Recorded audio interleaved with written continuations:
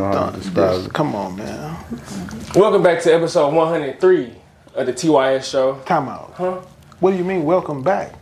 That means we left and we came back. No, we left and welcome, we come back. Welcome to 103 means that we were doing 103, we stopped, and now we coming back. You're saying welcome to the show. Fact. This is episode 103, not welcome back. Okay. I'm just trying to get you. Okay, that's good. All right, here we go. Yeah, come on. Welcome to episode 103 of the TYS podcast. No, TYS show. Today we have the Godfather, the man himself, The gospel. Coach Reed live. Coach Carl Reed. How you doing, Coach? I'm good, man. I'm glad to be here with you guys. You're doing a great job. Not the most handsome group of fellows. Hey, That's a I'm lie. Okay. That's a lie. But We'll rock you know, with it. you do have good content. You know, you're doing a good job. I'm actually really proud of you, man. I appreciate that. So first thing I'm gonna get out the way is the whole Godfather, the gospel type of aura that you bring around St. Louis and bring around the college football community. Where did that come from? I don't know that. You know, that's y'all thing. I'm just a regular guy, man. Nah, That ain't our thing. I'm just a regular guy. nah. You got grown legends calling you the gospel. Godfather. You got the best defensive player to play the game calling the gospel. You know, I think that you just had to do right by people in your relationships, and you got to do good business. And if you do good business over a long period of time, people will respect it. Did you see yourself being in this position, let's say 20 years back? No, 20 years back, I wasn't even thinking like this. I was 22 years old. I was like probably a lot of young people that y'all know. I didn't really know what I wanted to do. I was working security, you know, at clubs and doing different things, just trying to find myself, you know. And I started coaching at that age, but I didn't know what I really wanted to do with it. Like I hadn't had my mind made up yet on what I wanted to be. I had a lot of growing to do and a lot of learning along the way, but I did listen. You know, I had some missteps in my 20s, but I got it right.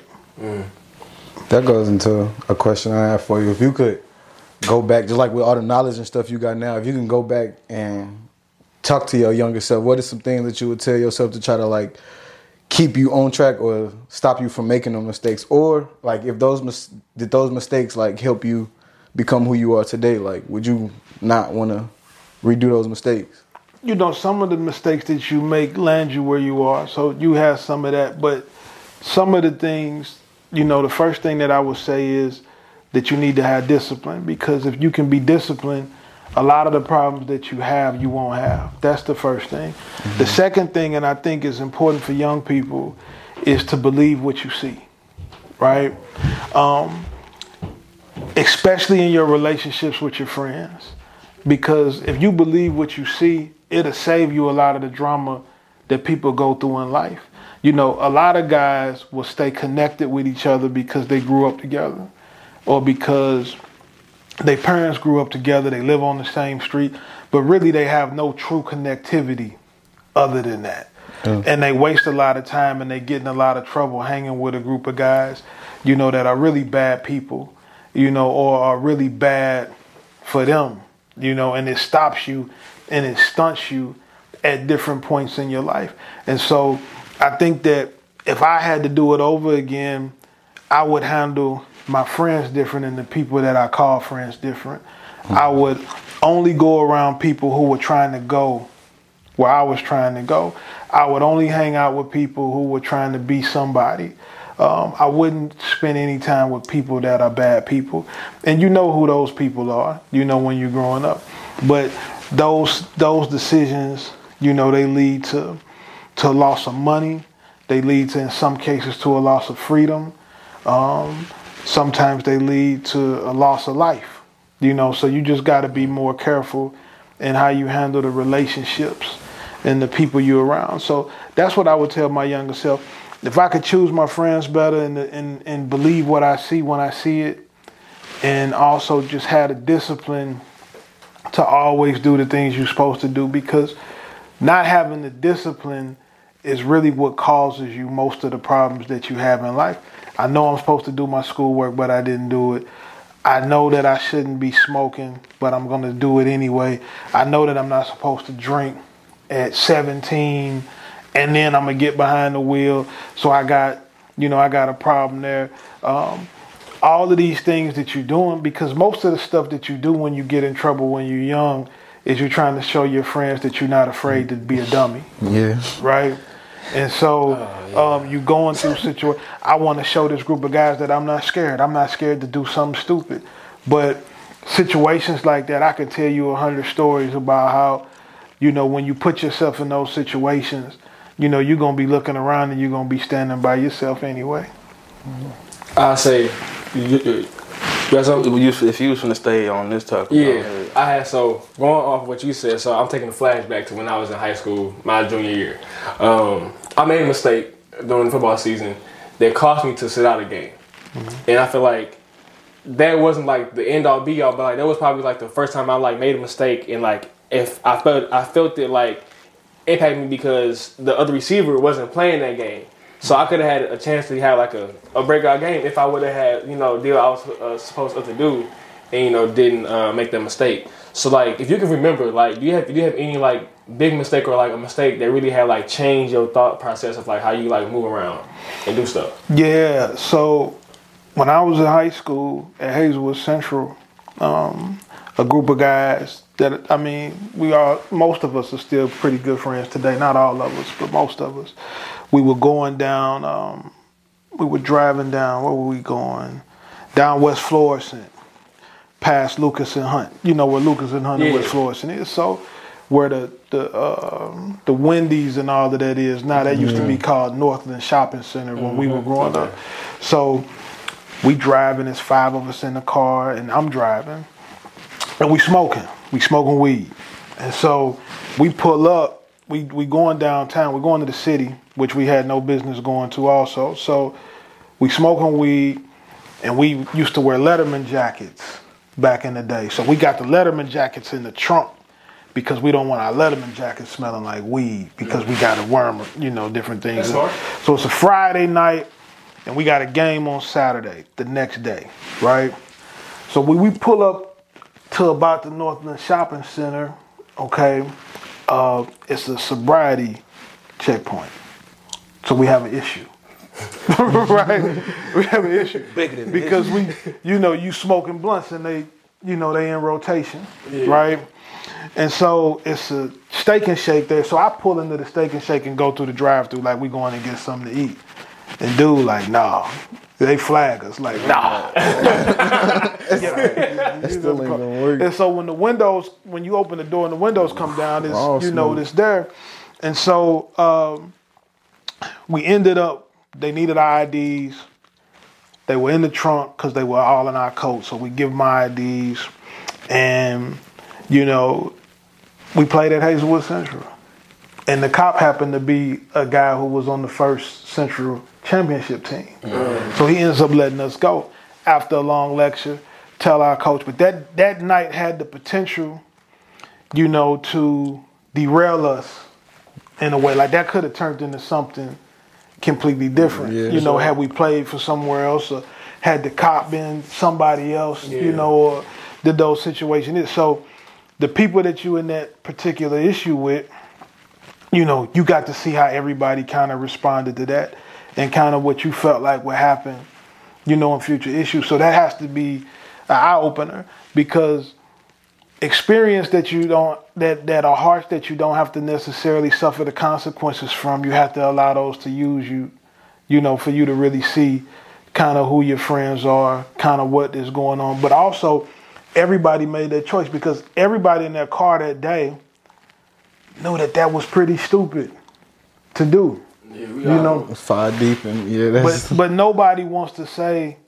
don't do it. This, because that's not the cool thing. When you're 16, you're 17 years old, that's not cool. So situations like that, we did a lot of dumb stuff, man. It's why I can relate to the kids when I coach them and kind of understand them, because we made a lot of those same decisions. I just would hope that I can take my experience and tell you that if you do that, then you're going to have problems, because I also grew up in a different world. So the consequences now, in certain situations, can be much more severe than they could be when I was growing up. So you're not living in the same world that I grew up in. You know, it's a completely different situation. And some things are harder and some things are easier, kind of depending on what's going on. But I would say that you have to learn when you're growing up, as you go through life, how to make good decisions, because you don't want to make a decision that costs you everything, right? You get something on your record, you can't get a job, you end up having to go to prison over something stupid. You're not really built for that type of situation. You have a kid that not only are you not equipped to take care of, you have a relationship with the woman that you can never fix. And so it kills you financially, it kills your kid, you know, in terms of who they can become or who they can't become. All of those are decisions that you make, right? And if you just take a minute to get your emotions under control, to evaluate the decision you're about to make, it could save you a lot of heartache and pain. When you Control your emotions. When you say like how different of a world we living in now, you started off 4 years at Austin Peay, didn't you? Mm-hmm. How do you feel like the difference in the college is right now from when you was back then? So college is probably a better experience for the kids now because, you know, when I played, it was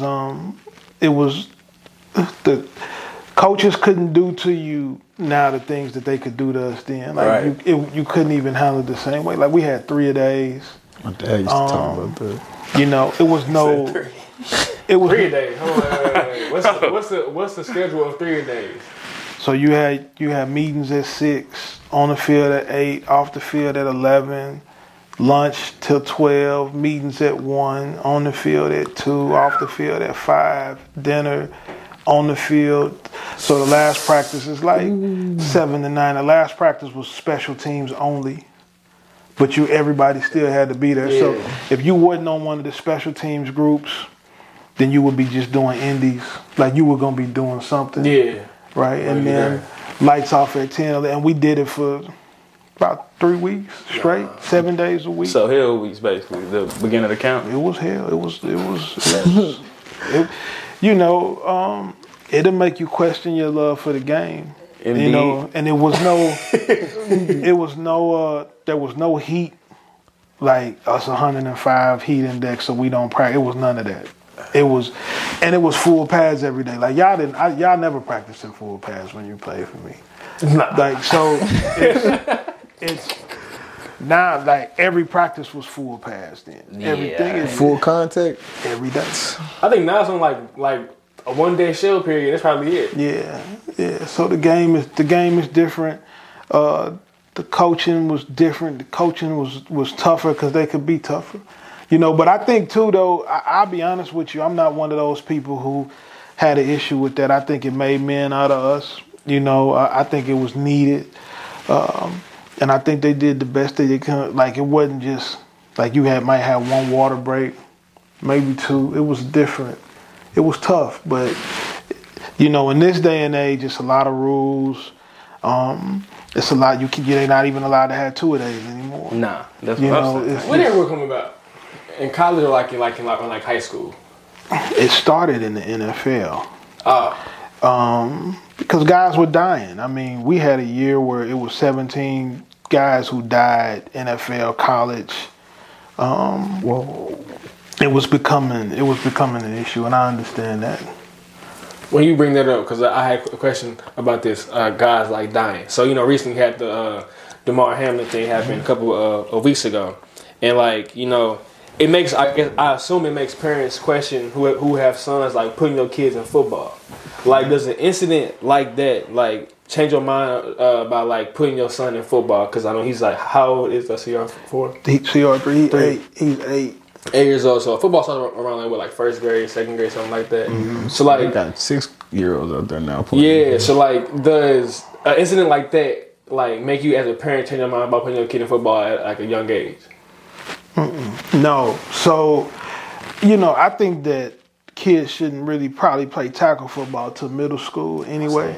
That's always been my thing. But in terms of playing it will be up to him whether he play or not. Facts. You know, all my kids do what they want to do in terms of the things that they go on to in life, or that, you know, that they want to play or that they want to do. And they have to make those decisions. But if they make the decision to play, then, you know, you could die on the football field. That's true.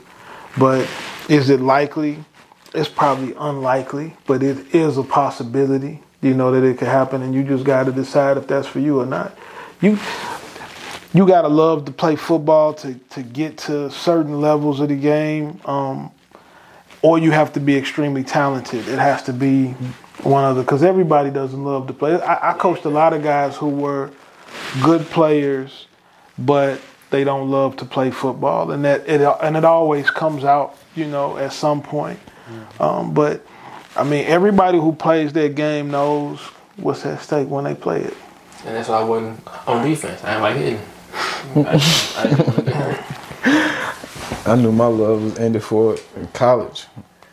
Yeah, I think college was that point to me where I was like, yeah, this ain't for me. Like high school. Remember in high school, I was going to quit football, and I told you about it. And I think I was going into my last year, and like I was like, yeah, I don't want to do football no more. And then I stuck it out and did it. And then college happened, and you know how players be like politics and coaching like me, racist, this, that, and the third. And in reality, you're just not that good of a football player. Yeah, that's most guys. I had a conversation with a lot of guys. You know, most of them didn't play because they just not good enough to play.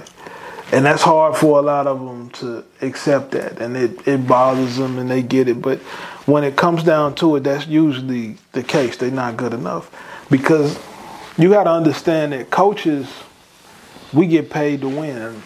And if you're in a situation where the way my family gets to live is based on me winning games, yeah, I'm never not going to play you because I don't like you. Or I'm play him because he's from somewhere, and you not play you because you from somewhere else. That don't make sense. That doesn't happen. Like, you don't think coaches have that underlying tone, like it could happen though. Like if someone doesn't like a player, like they might. I coached a lot of guys that I didn't like. You like me?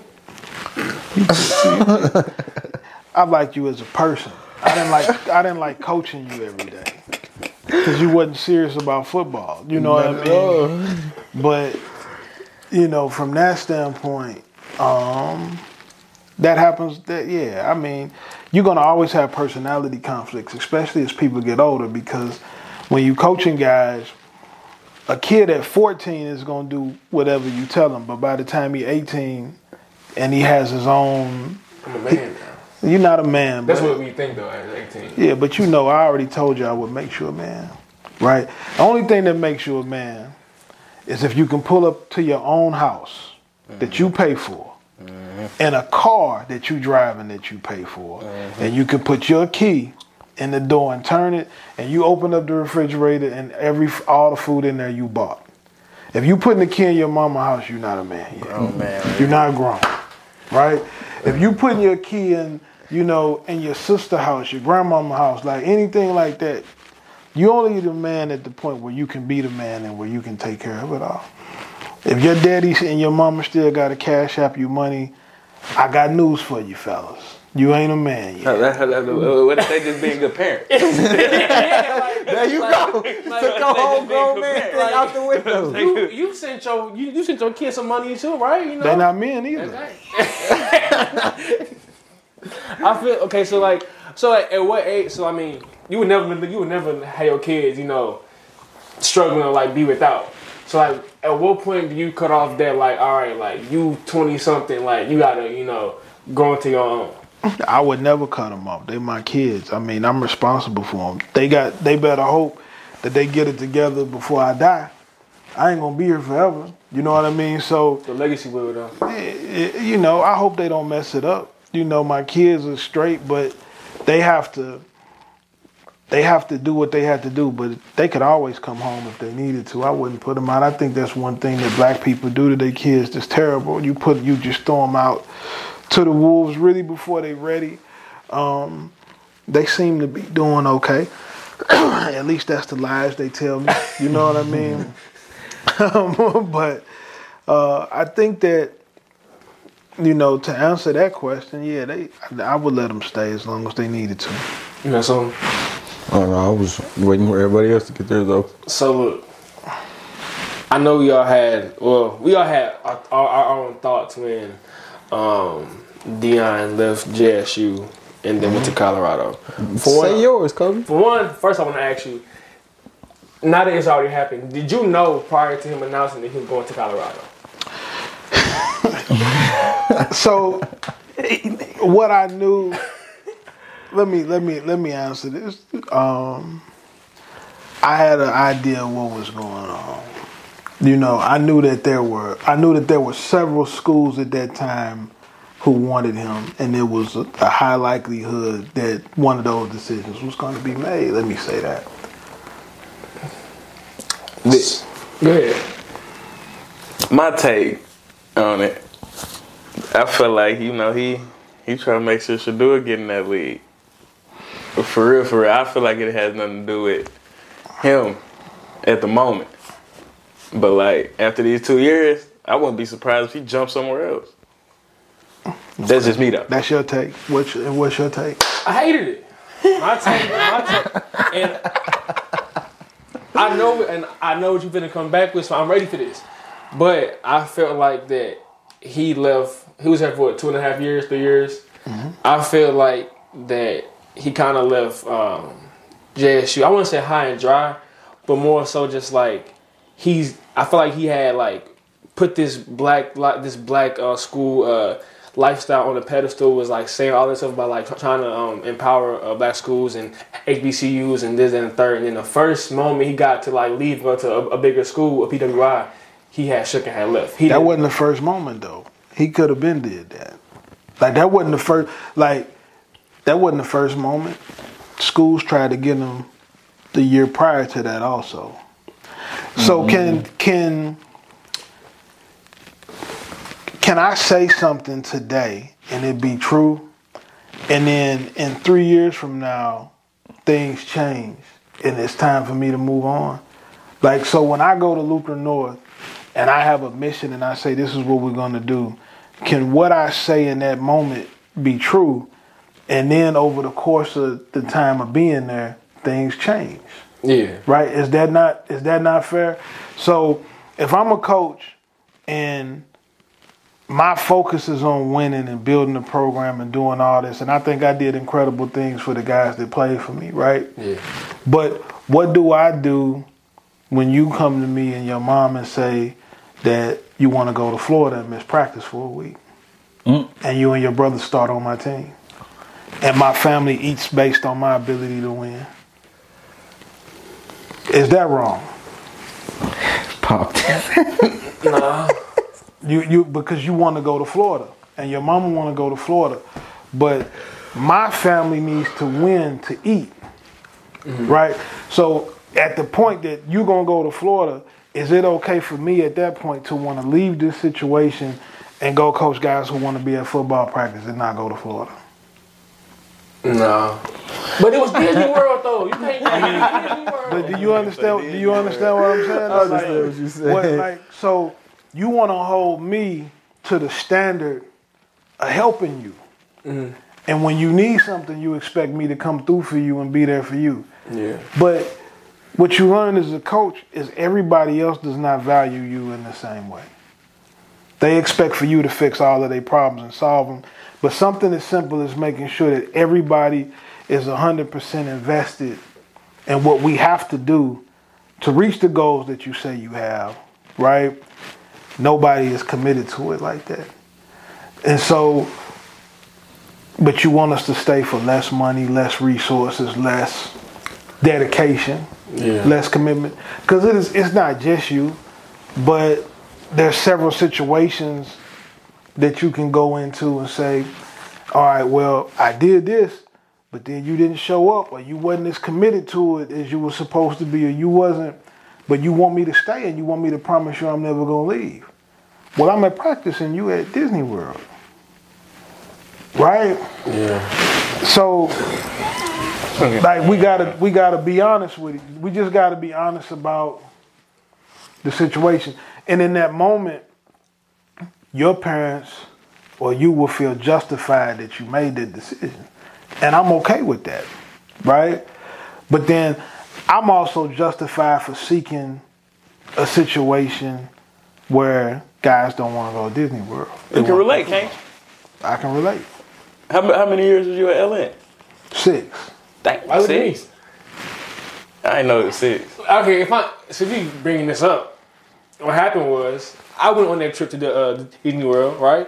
And to his point, when I came back, I was not playing football very well at all. We went to this Nebraska camp, and I couldn't catch a cold. And we was running this spread offense. Now, granted, he might have had been already thinking about this wing T offense for like the past 6 months. Who knows? But after that Nebraska camp, when I couldn't catch a cold, we came back, I think, a couple of weeks later. Now it's a whole new offense. I ain't getting no clock. On the bench. Just sitting there, being a decoy while they getting, 500 yards a game rushing. What's this, 17? It's junior. 17. So think about this, though. When we were working on passing, you wasn't there. So we have to look at it. Remember, we get paid to win. Crazy. So we have to figure out how we're going to still move the football. Because you wasn't the only one that was, I'm not going to say the other guy's name, but it was another guy who missed during that same time. And so I can't go in there and say, hey, guys, these 2 guys that were supposed to play receiver, they not here. So we're going to just lose, right? We had to figure out a solution. And it just turned out that when we went to the wing T, because of that, we just never looked back. But those all come back to, they just decisions, right? They just decisions. Life goes one way or another. But when you look at Deion Sanders' situation, they all just choices. They're different things that come up where everybody has the ability to make a decision. And it's just a choice. You want to do something, you don't want to do it. You think this way, you think that way. It just is what it is, man, and the choice has to be made. So speaking of these choices that you made, the whole spread versus the wing T. I know you were a big advocate for hashtag run the rock. You love to run the rock. Do you feel like that since like everything is so like pass saving, not it ever like come back to like running being the primary style of football being played? It will be because football is cyclical, and so there'll be a team that because they have to, they'll run it and they'll have success, But at the highest level, it's just all on the ability to get the quarterback that you need to throw the ball like that. Because you got to have a special quarterback to be able to make passes, and you got to have guys who want to catch passes. I ain't want to catch passes. Man. Come on, Reed. Why y'all ain't come get me my junior year? I would have led y'all to the promised land. You should have called me. Y'all ain't had no pass throwing either. Speaking of like decisions, you you just made a transition from coaching and to going into like the media space. Could you just speak on how that transition has been and like how your everyday life has changed from coaching to now being on TV and everything? So I would say going into my last year at Lutheran North, I didn't really want to coach no more. I was kind of done with it. I was kind of getting tired of some of the things that I had to deal with in terms of some of the kids and some of the parents. And football was changing. A lot of things were changing. And I'll tell you something, I also got to the point, and this is important for young people to understand, all right, and I want this to come off the right way, but I got to a point where it was becoming really difficult for people to be in charge of me. I didn't feel like anybody should be in charge of me, right? So because I started to feel that way, I started looking at things and looking at situations that could put me in that position. So when Perk was going to the NFL, I was in meetings with all of the agents, and the different opportunities started to come up, as we were going through that process. So I had an option that I want to be an agent, that I want to work at one of the agencies, that I want to be involved in the media space, and so I had a relationship with the CBS and 24/7 people because they were the media partner for the Army All-American game, and Perk played in it, Doyle played in it, Pride played in it, and so I was there a lot dealing with that. But it wasn't, how you get in a relationship and you like, it's not you, it's me. Right? It's not them, it's me. And that goes for, the last couple stops I had as a coach. I just was in the point where I didn't feel like I should have to be told what to do by anybody. I felt like what I had going on and what my trajectory was, it was time for me to be able to take control of my own career and what I wanted to do and the way that I saw things. And I didn't begrudge anybody for the way that they thought things should be. And I understood that was their situation to be in charge of, but I had a different outlook on things. And so I'm at the point in my life now where it would be hard to get me to be in any situation where I was not in total control of how I wanted to do things and the way I wanted to do it. So I would say that was probably the big thing for me. Someone gonna hear you say that and then quit their job tomorrow. I wouldn't recommend that. It's people that gonna do that though, because that's just the little push they need. I wouldn't recommend. Don't quit your job and then get on there and say that I told you to quit your job and hit me and ask me for some money. I don't want to, I don't want to be a part of that. But I will say that for me, that's what it was for me. I didn't feel like anybody should be in charge of me at that point. So in this space, what's been the hardest thing to navigate? It hasn't been hard. It was a natural fit for me. I work for a great company and it's great relationships. It's just football. They pay you to talk about football. So it's not, it's not hard about it. It's people out here that are really, that are digging ditches and putting down concrete. That's hard. I talk about football all day. That's not tough. They put down concrete. Oh, moms. Hard. That's your job? Do a lot out there now. Tripping. Do you think is like your job like hard, or like you think it's like worse out there? It's definitely worse out, for sure. You got niggas that got to climb up 100-foot power lines and, connect cables back together. I probably people that this more of a passion thing than like it's a hard job. Like they might love doing that or make a living. They getting that bag, and like all them dangerous jobs you think going on out there, they make the most money for real. Bucks. Like we had a dude lift a big crane to come drop a pool the other day. He's making a rack an hour. Huh? A rack an hour just sitting there moving a crane like he playing a video game. I'm like, I just knew it took time to get there, so I ain't even gonna hate. But nigga ain't did nothing all day. And it took you relatively how long, as far as I would say, after your college career and getting into coaching, it took you how long to get to this space? I started coaching at 22. I'm 42. 20 years. 20 so years. You're talking about 20 years. 20 years of work and just to get to where you were getting paid to talk about football. But I would say this. I was dope in my 20s. I won a lot of my 20s. But you won your 20 years, what you said? I won a lot of games and I had great relationships then, but I was not prepared to handle the business part of it. I blew all my money. I wasn't disciplined in saving. I wasn't disciplined in understanding stocks and real estates. And I ran through hundreds of thousands of dollars in my 20s. That you had that. And I also I had a lot of issues, with how I communicated with people. Mm-hmm. Being from St. Louis and just the way that you communicate and not understanding that everything does not require a fight. Everything does not require a confrontation. Just being able to communicate effectively. One of the things that young people need to learn is how to communicate without being aggressive, how to be assertive without being aggressive, right? Mm-hmm. And so I cost myself some opportunities because people did not want to deal with me because of my abrasiveness, and that was something that I had to also be able to change and get better at as life went on, and so life will give you a lot of experiences, but if I would have done some things different in my 20s, I might have been in a situation at 32 instead of 42, right? In hindsight, yeah. In hindsight, but you still have to go through those experiences because there's no playbook for it. And a lot of times you just, you going forward with the best information that you have at the time. So, where do you see yourself at let's say 62?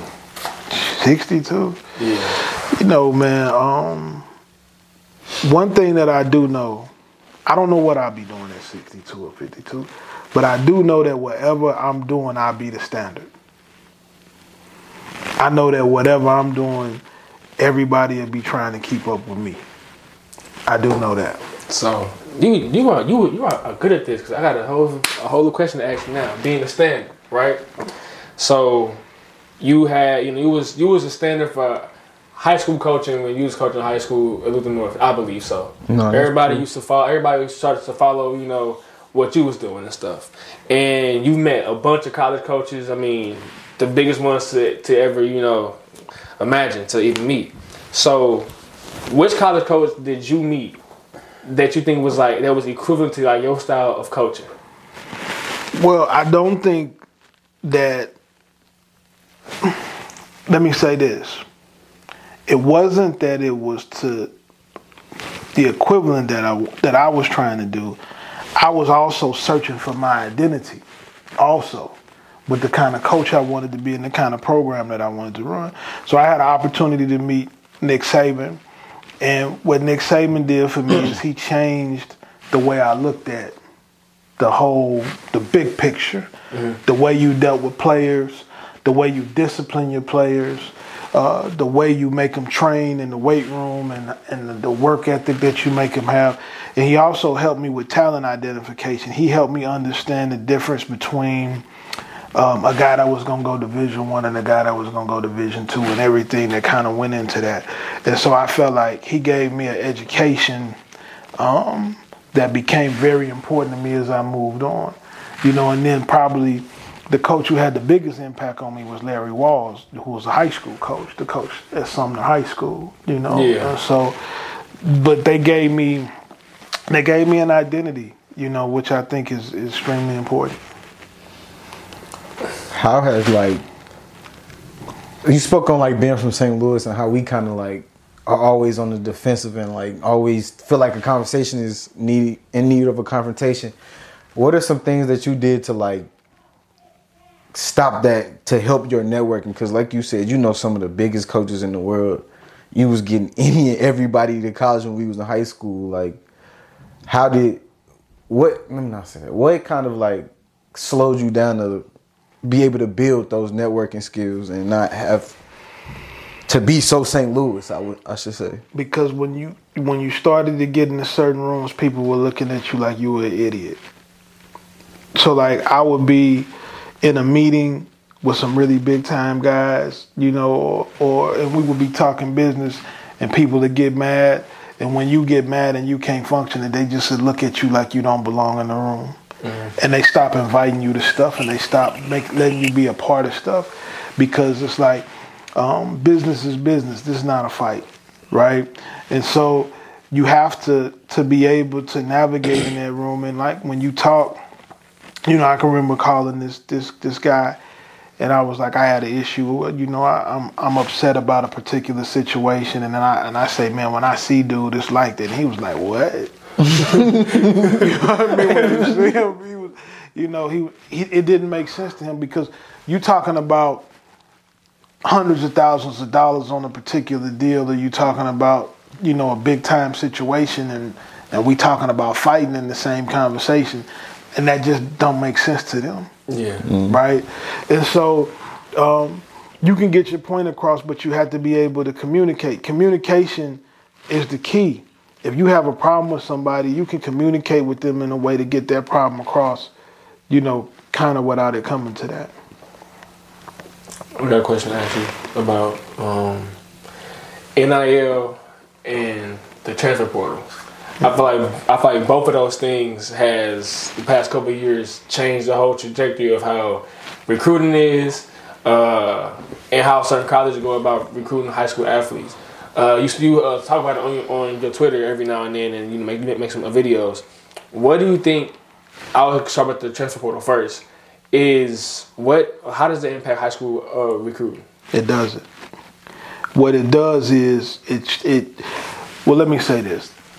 it tells you the truth.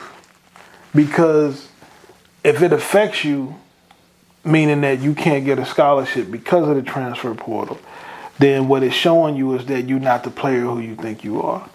Because it didn't affect Toriano Pride, right? Mm-hmm. So it didn't affect Miles McVay that's going to Alabama. Like, it doesn't affect the big time guys. It affects the borderline guys. So now you have to be realistic and say, well, I'm going to go to a Division II school. I'm going to go, maybe to an NAIA school. And then some of them figure out that if they got to play at a Division II school, they don't want to play for real because they're not willing to make that commitment for that particular situation. And I understand that part of it too. But for me, I think that the best players always end up where they're supposed to be. And if you're not at that tier, then it's telling you something about your game. You're just not listening. So basically what he's saying is if you suck, then you suck. You're not going D1. That's basically what I just heard. Most guys are not D1 players. So, D1 football is a different level. And most guys don't belong at that level. Like, it's way more guys who should be playing D2 and NAIA ball than it is guys who should be playing Division I football. And it's hard for people to accept that. What's the difference between, but aside from, I guess, the size of, the O-linemen and stuff and things like that. But you can't say except for that because that's a big thing. You can't say that. You can't say, well, if he wasn't bigger, well, he is big. And it does matter, right? It do, If weight classes didn't matter, then we wouldn't. If size didn't matter, they wouldn't have weight classes in boxing. That's how I always looked at the Power 5. I feel like that's why they always called it the Power 5. He's big and more powerful than everybody. It's just a different level. Like, if you walk through the football facility at Alabama and you see the guys, the average high school kid would understand that he didn't belong there. No, bro. But since you're not walking through there, you're just watching it on TV. Yeah. Well, when I was in the JFL Super Bowl, I tackled Zeke one time. You know what I mean? And so I should be, going, here, going there. Like, that's how they look at it. Yeah. People like that. So I guess to talk about Zeke or just players in St. Louis, who's the best player you've seen come out of St. Louis? Man. And you can't say. Well, I got something after that. Yeah, but I need one player. Y'all don't know the best player that I've ever seen. That's what y'all are too young. The best player that I've ever seen with my own two eyes is Isaac Byrd that played at Parkway Central. So Isaac Byrd played in 7 state championship games in 3 sports. I'm like, yo, what? But 3 sports, so watching football, basketball, baseball. He was the best player in every sport. He go pro? He played on the Tennessee Titans. He was on the Tennessee Titans team. Isaac was the safety? Isaac Byrd. No, you think about Jarius Byrd. Okay. Isaac Byrd was started at receiver for the Tennessee Titans when the Rams beat them in the Super Bowl. Imagine be like your hometown team in the Super Bowl. Disgusting. Yeah, so he's the best player that I've ever seen, in person. And I was young when he was playing.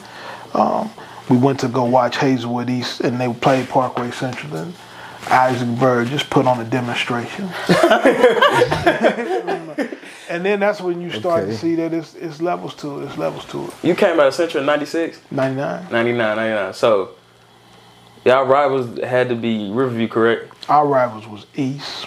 And so back then, let's say this, the Suburban North Conference was one of the best conferences in the country. East won state in 95. We won it in 96. Mm-hmm. Riverview won it in 98. Mm-hmm. Then McClure North lost in the championship in 99. So it was a lot of talent. Yeah. During that time. So our rival was East, but Riverview was really, really good, and they created a rivalry. But even though they had a short run, because Darren Sunker was the coach, right? Yeah, so Coach Sunker was there. I think he was only there 3 years, and so they would have kept going. They ain't won nothing since he left. Not a thing.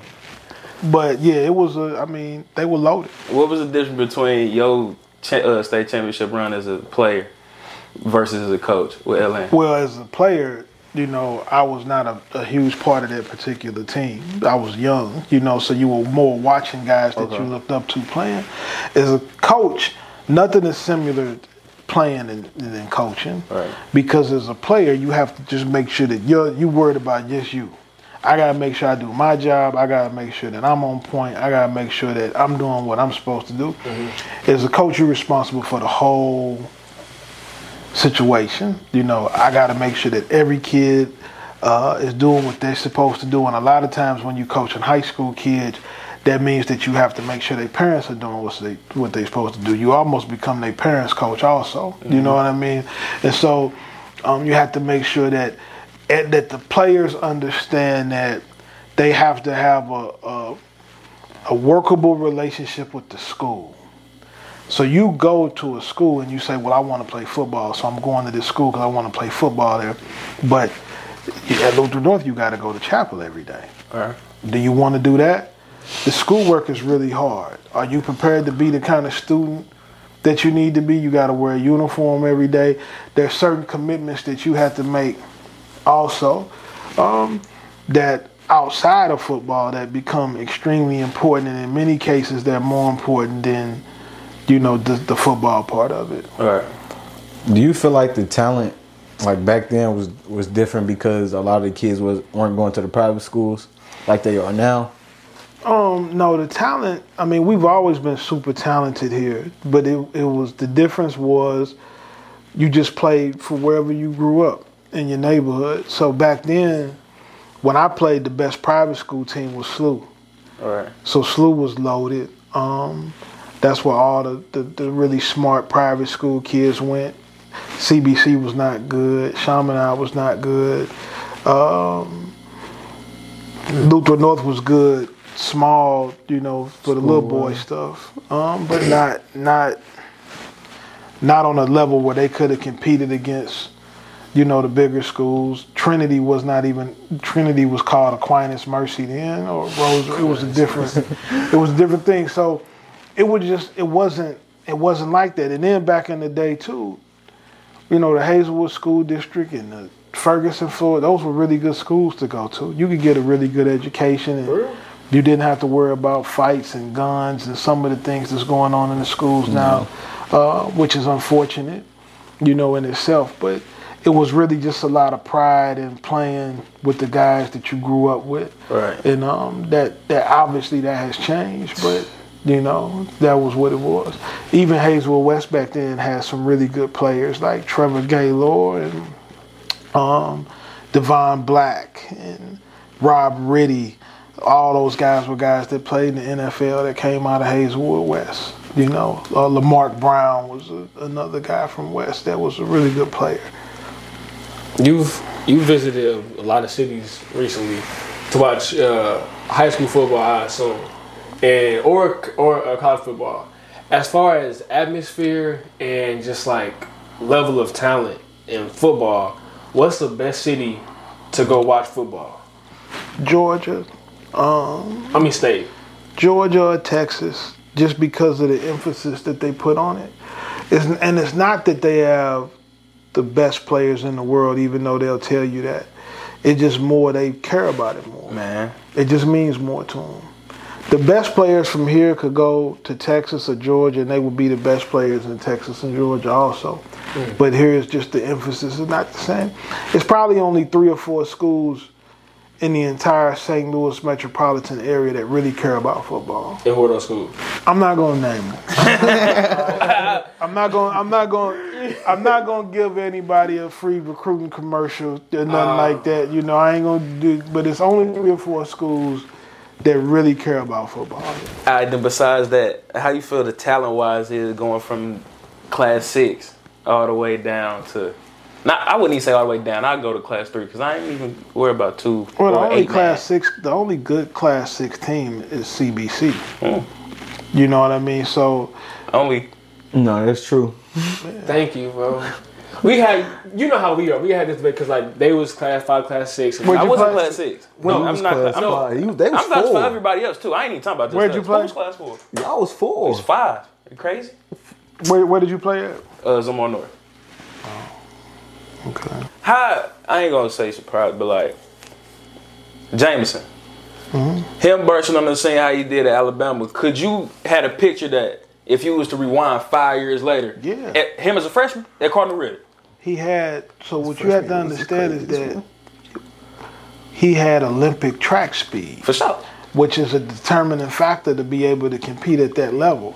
It's certain things that all of those guys have that make them different than everybody else. People always say, well, coach, what makes this guy? It's something about them all that makes them different, right? That makes him different because he can run the way he can run. If he couldn't run like that, then he wouldn't be different. But he can run like that, so that makes him special. For sure.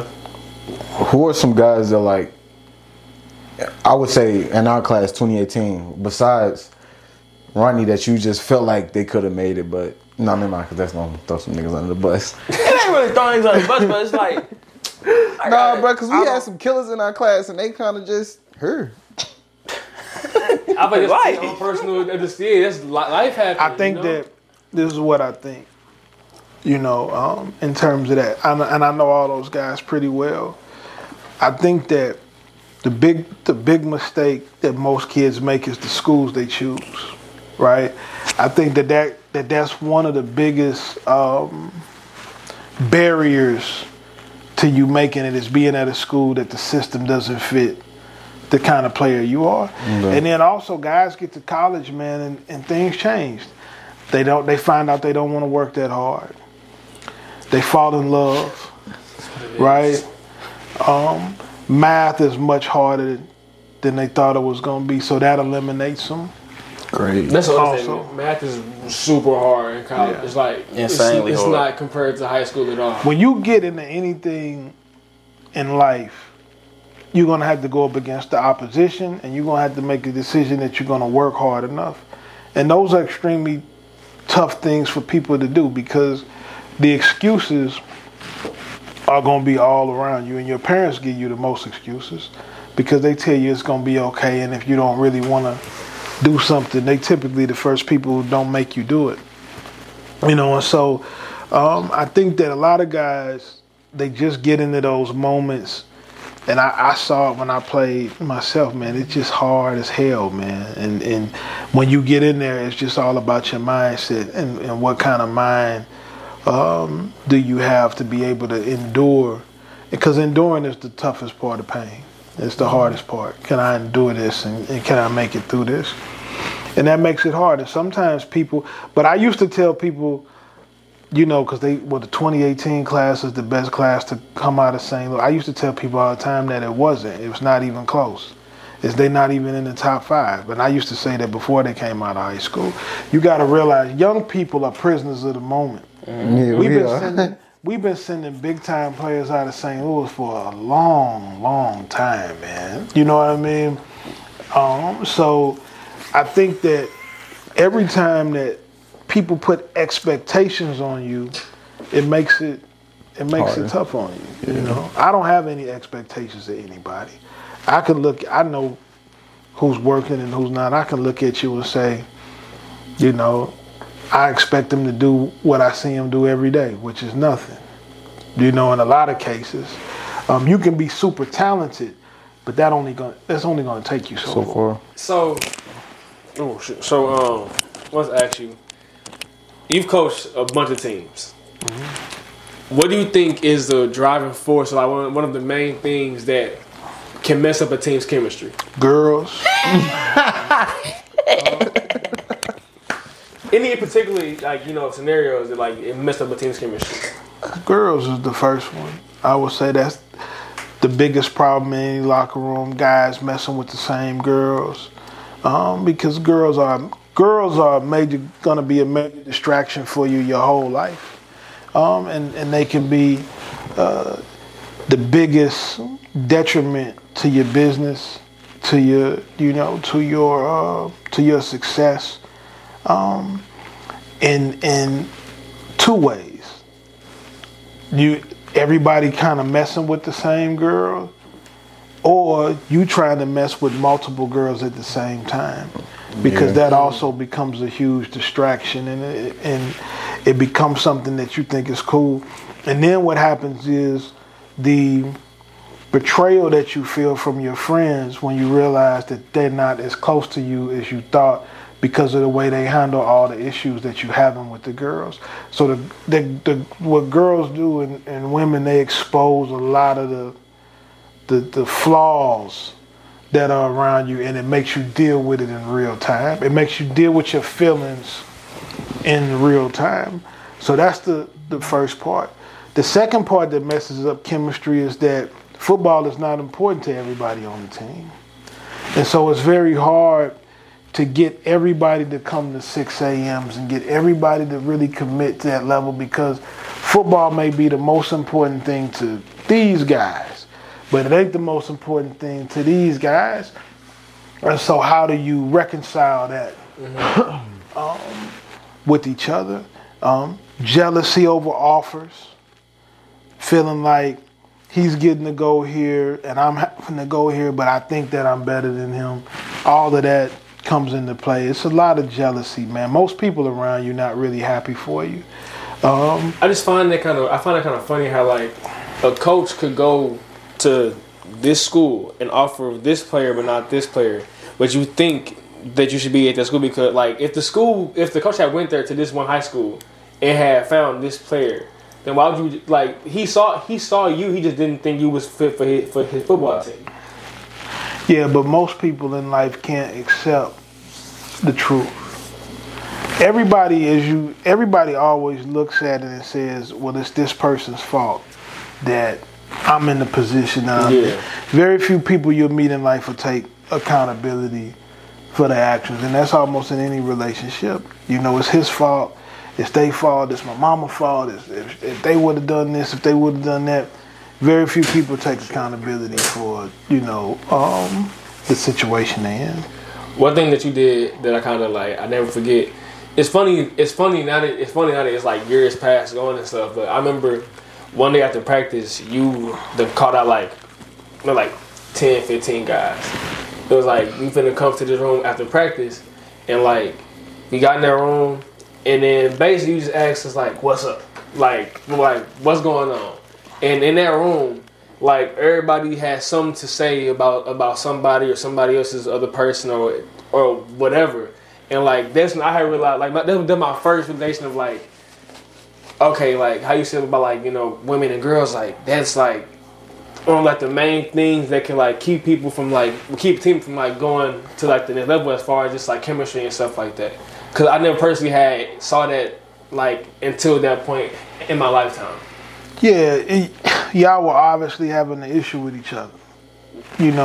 Guys who all liked each other a lot before that, we were obviously at a point where there was some type of issue, right? Yeah. And I'm the kind of, and it was causing us to lose. We were 9-3 that year, which would be good to some people, but for us it was a major failure, and it was a major letdown for the talent we had. And so we had to get to the bottom of, what the issues were. And it was girls, and because most young people, you're not ready to deal with women anyway.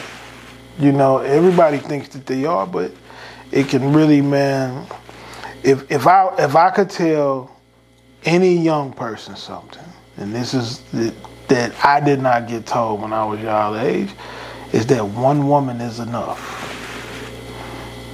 If I could tell anybody that, one is enough. You can't handle more than one. If you try to handle more than one, you're going to suffer. I promise you that. Let that be a lesson to you. You're going to suffer.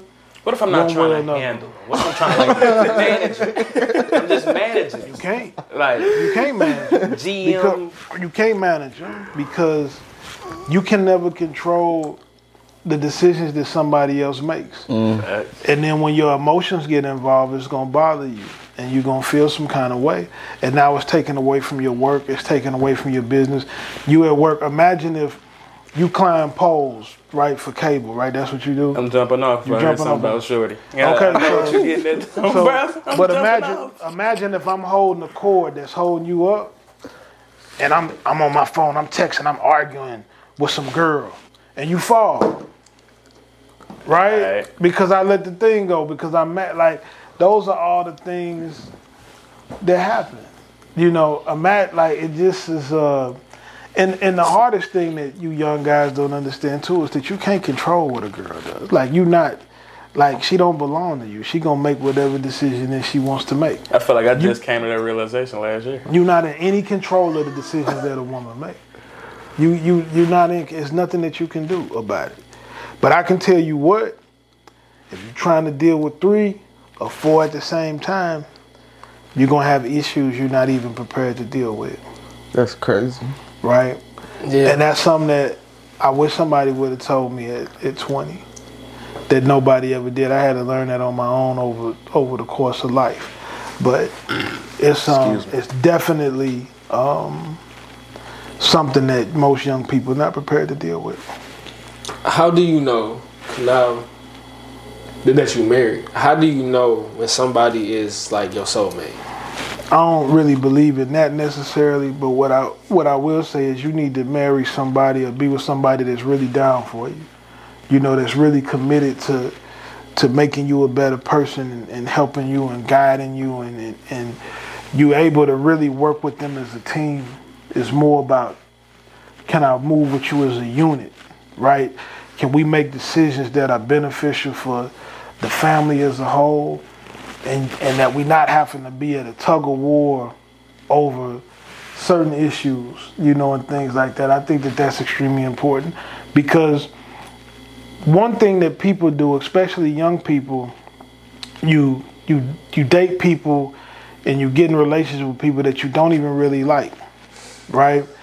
And you hoping that time changes them, and it never does. But she's pretty, you know. She looks good to you. She makes you feel good, whatever the case is.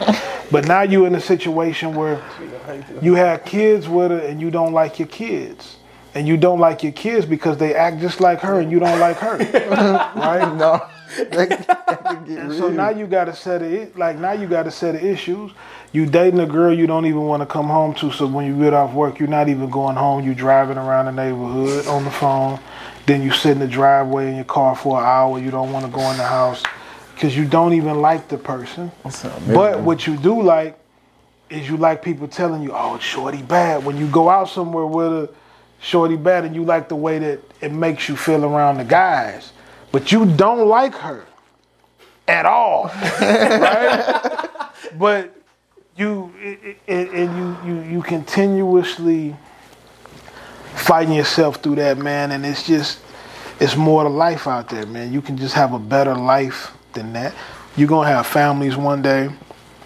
You're gonna have kids, and you're gonna actually want to be in your house. Imagine working to buy nice things and live in a nice house and have the things you have, and you not even wanting to be there because you don't like the person, and you know you don't like them, but you're not willing to let them go either because you're an idiot.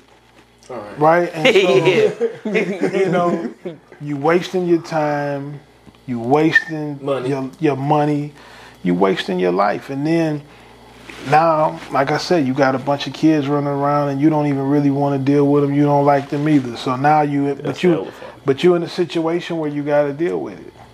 Right? Because think about it. If you don't, and women run into the same situation. They don't like you either.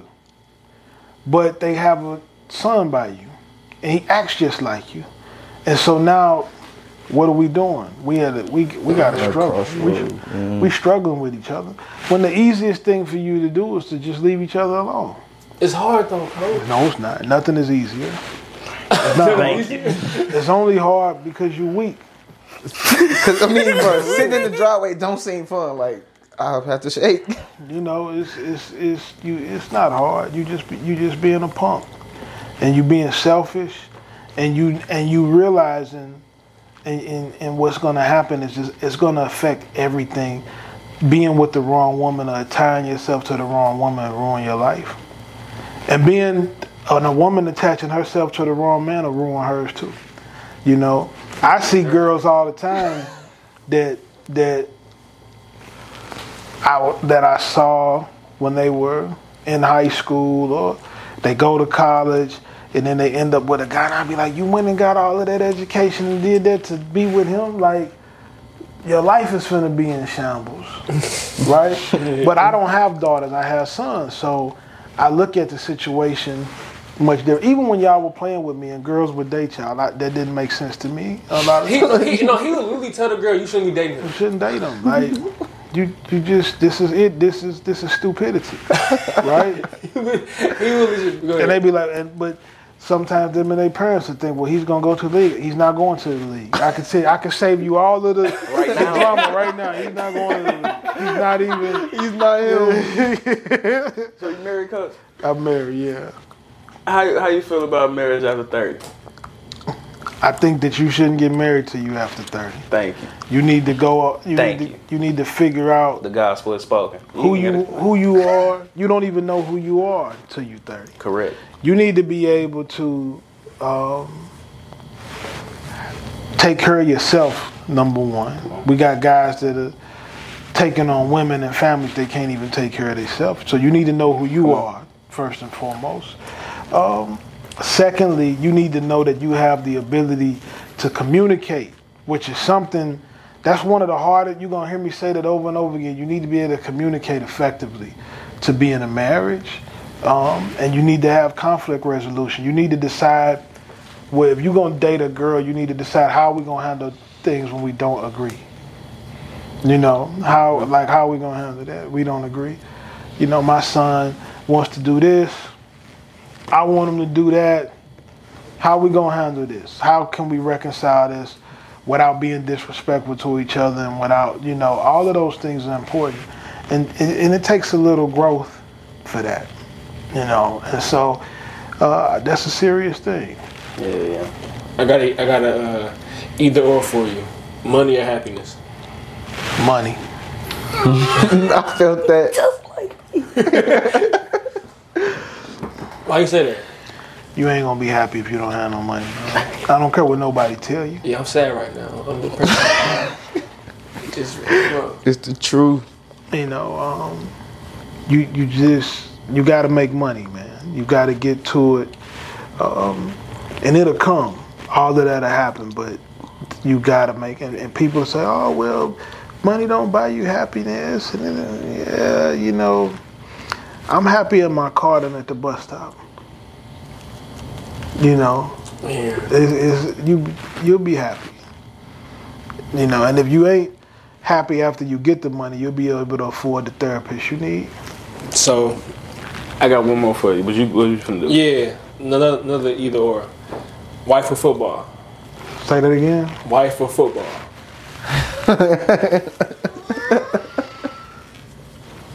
If it wasn't for football, I wouldn't be able to afford my wife. I'm about to say, you finna put you can't feed the family without football.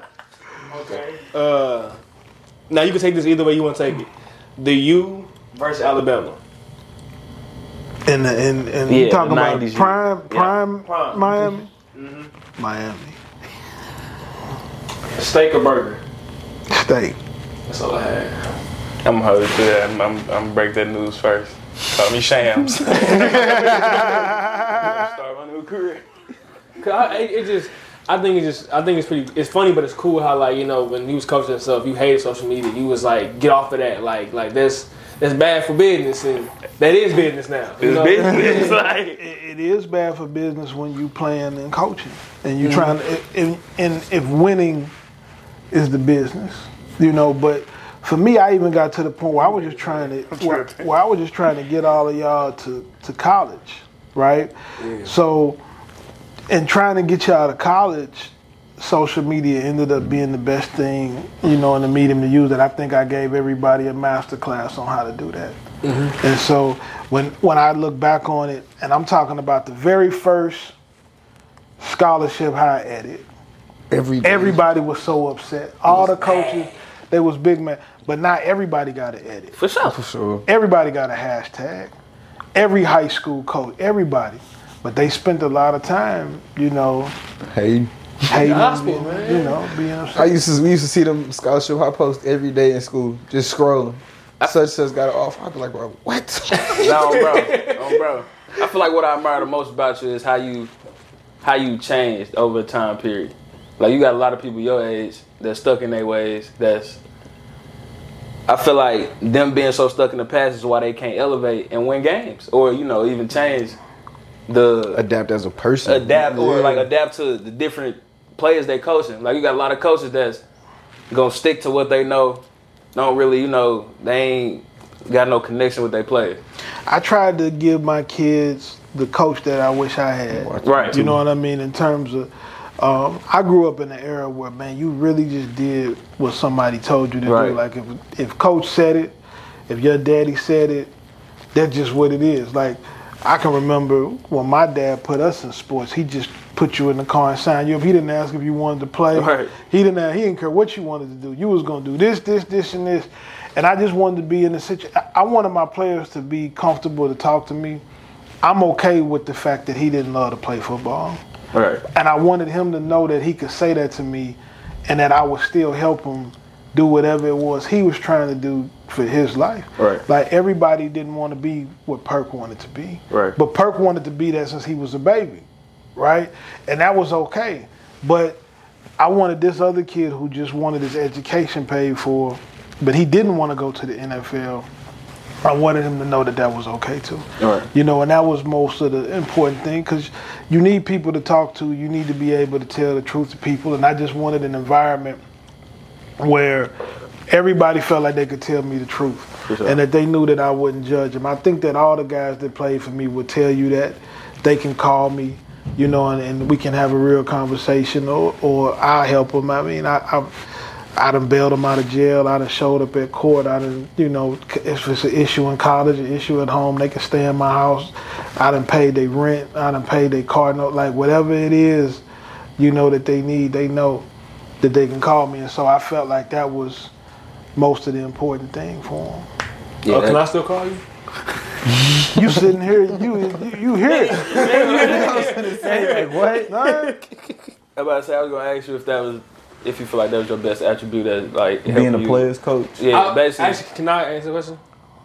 Because I've had a bunch of coaches, but I feel like the best thing about you, and you all been my favorite coaches, like you were able to like remove yourself from the sport, and like you could be like that other like I would say either a father figure, brother figure, or whatever that person might see you as outside of just being a coach. Like you were the person that like. Or it's just football, and if it ain't there, I can't talk to him. Yeah. Like, it was, like, about anything. I remember coming to you one time in high school. I don't know if you even remember this, about getting tested over time. And you gave me where to go, number, address, all that, and I went right after school. I was clean, though. But still, though, like, I had no one to go to. And I was like, all right, I got to ask somebody. Go downstairs, go to his room, talk to him, and then I was straight. It was just, I admire that about you, too. I wanted to answer your question. I felt like my best attribute was as a coach was I'm able to get my kids to see themselves. Yeah. Right? I wanted you to just know the truth about who you are. Wherever that may be. And I've been in all kind of situations. A kid can come into my office and he can say, well, Coach, I want to play football. Well, I know that he really doesn't want to play. How do I know that? You're not serious about the weight room. You're not serious about playing, you're not really committed to practice every day like that. But I just want us to identify what it is that you want to do, because you got to do something. You might want to be a gamer. You might want to do what he's doing, podcast, media. You might want to coach. Whatever you want to do, though, we got to figure that out. Mm-hmm. Because if we don't figure that out, the problems are going to come down the line. You don't have to play football was my thing. You don't have to play football to get my attention, right? You just have to be trying to do the right thing. If you just have to you have to want to do something, and we have to be able to identify what that something is. My feelings won't be hurt if you don't want to be a football player. I feel like did it take after high school for like most of your players to come to you and let you know what they want to do with life? I think we dealt with that as they were going through, as we were going through those situations. I think that I created that environment then where they knew that they could just come say. I would tell them all the time, just come in here and say what you got to say. Like, you ain't got to be Yeah. You know, you ain't got to be nervous or nothing like that. Just come in, and if your parents are giving you a problem, I'll be the one to go tell your parents. I know most of them anyway. We'll be all right. We'll work through it. But you just, man, because life is short, man. Like, it's actually, well, let me say this. Life is actually not short, it's long. Y'all might live another 40 or 50 years. But everything that you do from here to now is setting yourself up for, and it's got to be a terrible feeling for you to go through life doing what I want you to do. Yeah. As opposed to you doing what you want to do. Right? And so I just want you always to know that you can do what it is you want to do and that you'll have my support. And if I need to call somebody, if I need to get directly involved, you know, to get you the opportunity, if you play for me, I'll get directly involved in the situation and I'll take care of it, you know, and I think that they all know that. I would be disappointed if any of them felt like they had an issue and they couldn't call me. I would feel like I failed. I'm seeing it firsthand. Yes, sir. How do you, like, coach, because I know you coach your actual sons, how do you different, like, what's the difference between coaching them and them being at home? Like, do you try to make it one and the same, or the words that you use with them on the field, is it different than how you would? I coach them the same way that I coach the rest of them. I treat them all the same, but when we get home, I don't talk about football at home. Once we leave practice, you know, it's over with. When I'm at home, I'm home. I don't want to talk about. I talk about football all day.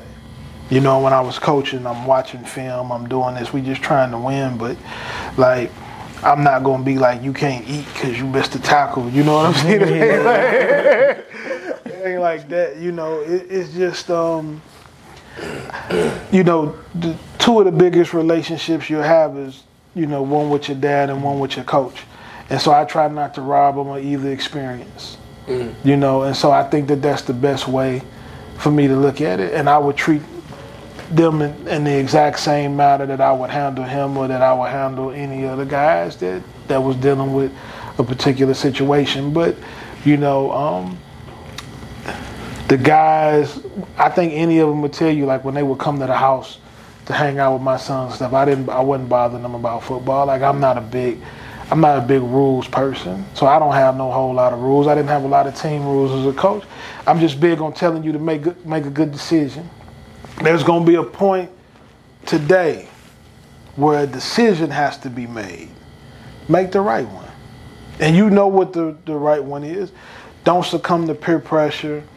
You know, don't succumb to following someone else's dream. Just be able to make a good decision, because most of the people that you're trying to show that you're not scared to do something, they scared. You know, and so you have to do that. I just want a man to be the best man that they can be, and I want them to be. I don't care if they happy. I just want them to be able to take care of themselves more so than, like, your happiness. I'm not really into your happiness. It's real though. You know, but I want you to be able to feel good about yourself. Like, when you get to the point that you like, man, I'm really in my own house and I got my own car and I made all of this happen, you'll feel good about yourself. And that's the most important. You won't always be happy, but you always will feel good that you can take care of it.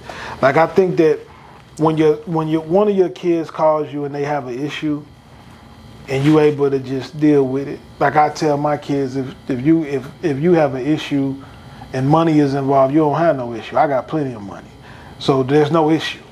You know what I mean? So being able to say that to your kid is important. But I just also want them to be able to say that to their kids. Yes, sir. You understand what I'm saying? Like, that's the thing. The biggest thing my father did to me is he put me in a position through teaching me to take care of myself.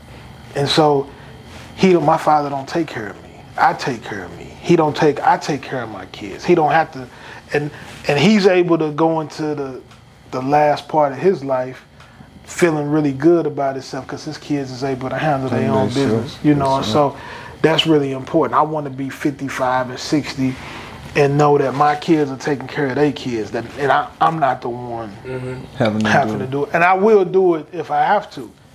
But they won't feel good about it because I'll be on their bumper. You know what I mean? Yes, sir. Yes, sir. That's all I got. You know, That's all I got too. You know, right there. You know, man, guys, you're doing a great job. You know, continue to deliver it. But one thing I want to say to y'all that I don't think that people talk about enough, man, just stay grounded in your spirituality, man, and know that you got to have some kind of relationship with God to keep things going forward. We talked a lot today about me coaching, right? And one thing about it is, you know, I know every kid that has ever played for me. I got a relationship with them, and it's important. So one day I was at a gas station, and the kid come up to me, and he said, Coach Reed, I played for it. I'm like, play for me? I don't know him, right? Yes, sir. Like, I don't know you. But he's saying he played for me. And so as we get into the conversation, you find out that he actually came to a practice or two, and he didn't stay with it. But I can't treat him like I treat him because I don't know him, right? You can't, your relationship with God, you got to know him. Like, it's got to be the same. You don't want to show up to that judgment day with God and he like, hey, bro, I don't know you. Yeah. You see what I'm saying? Yes, sir. You be like, I don't know you. Like, I ain't never talked to you. I ain't got no relationship with you. You ain't never prayed to me. You ain't never came to me. Like, you don't want to be in that situation because one day you're going to have to see him and you don't want to see him and he be like, bro, I don't know you. So keep that in mind. Yes, sir. Yeah. Hey, like, comment, share. I thank you for. We came down to your spot. But thanks for being inviting us on the in. show. Episode 103. I appreciate it a lot. Thanks, Coach. No doubt, Yes, sir. Yes, sir.